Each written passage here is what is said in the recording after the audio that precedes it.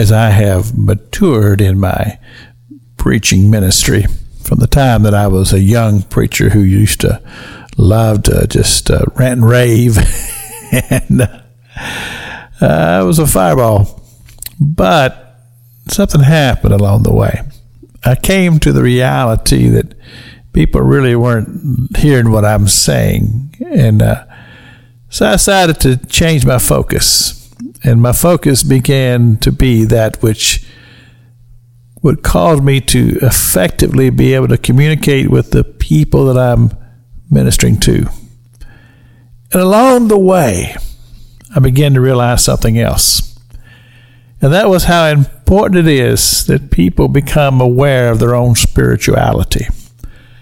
Because what happens so much in preaching is that we find ourselves telling people, don't do this, don't do that. And I call it the do's and the don'ts. We preach in the do's and the don'ts. But my conclusion has been that if people truly become spiritually aware, which I declare is the true born-again experience, when spiritual eyes become open and they begin to comprehend that they are spiritual, God is spiritual, and they begin to walk in that spiritual awareness, I believe that God begins to take care of the do's and the don'ts. Through the conviction of the Holy Spirit, as God begins to speak those things that would be displeasing to Him.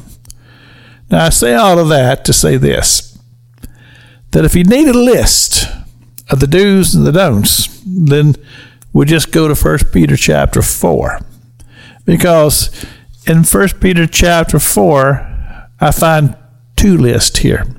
And he describes it this way. List number 1, the lust of men.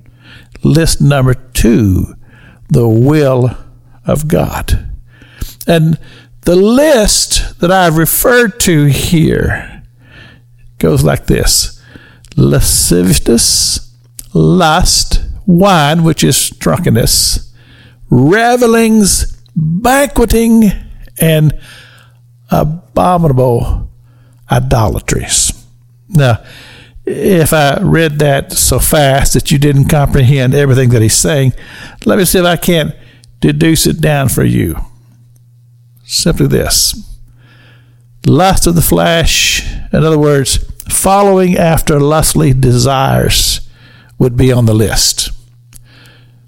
Drinking alcoholic beverages to a place to where a person becomes out of control, which means that they could possibly harm themselves or someone else, that's on the list.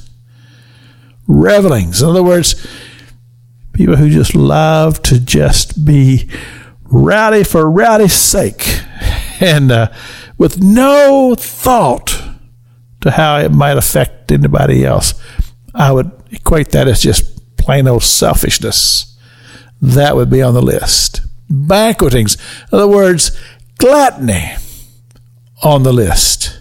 And of course, idolatry, idols, things that would hold a position in your life above a relationship with God.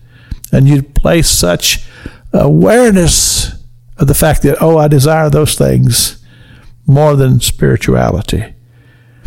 That would be on the list. This is Pastor Jack King with the gospel on the radio broadcast.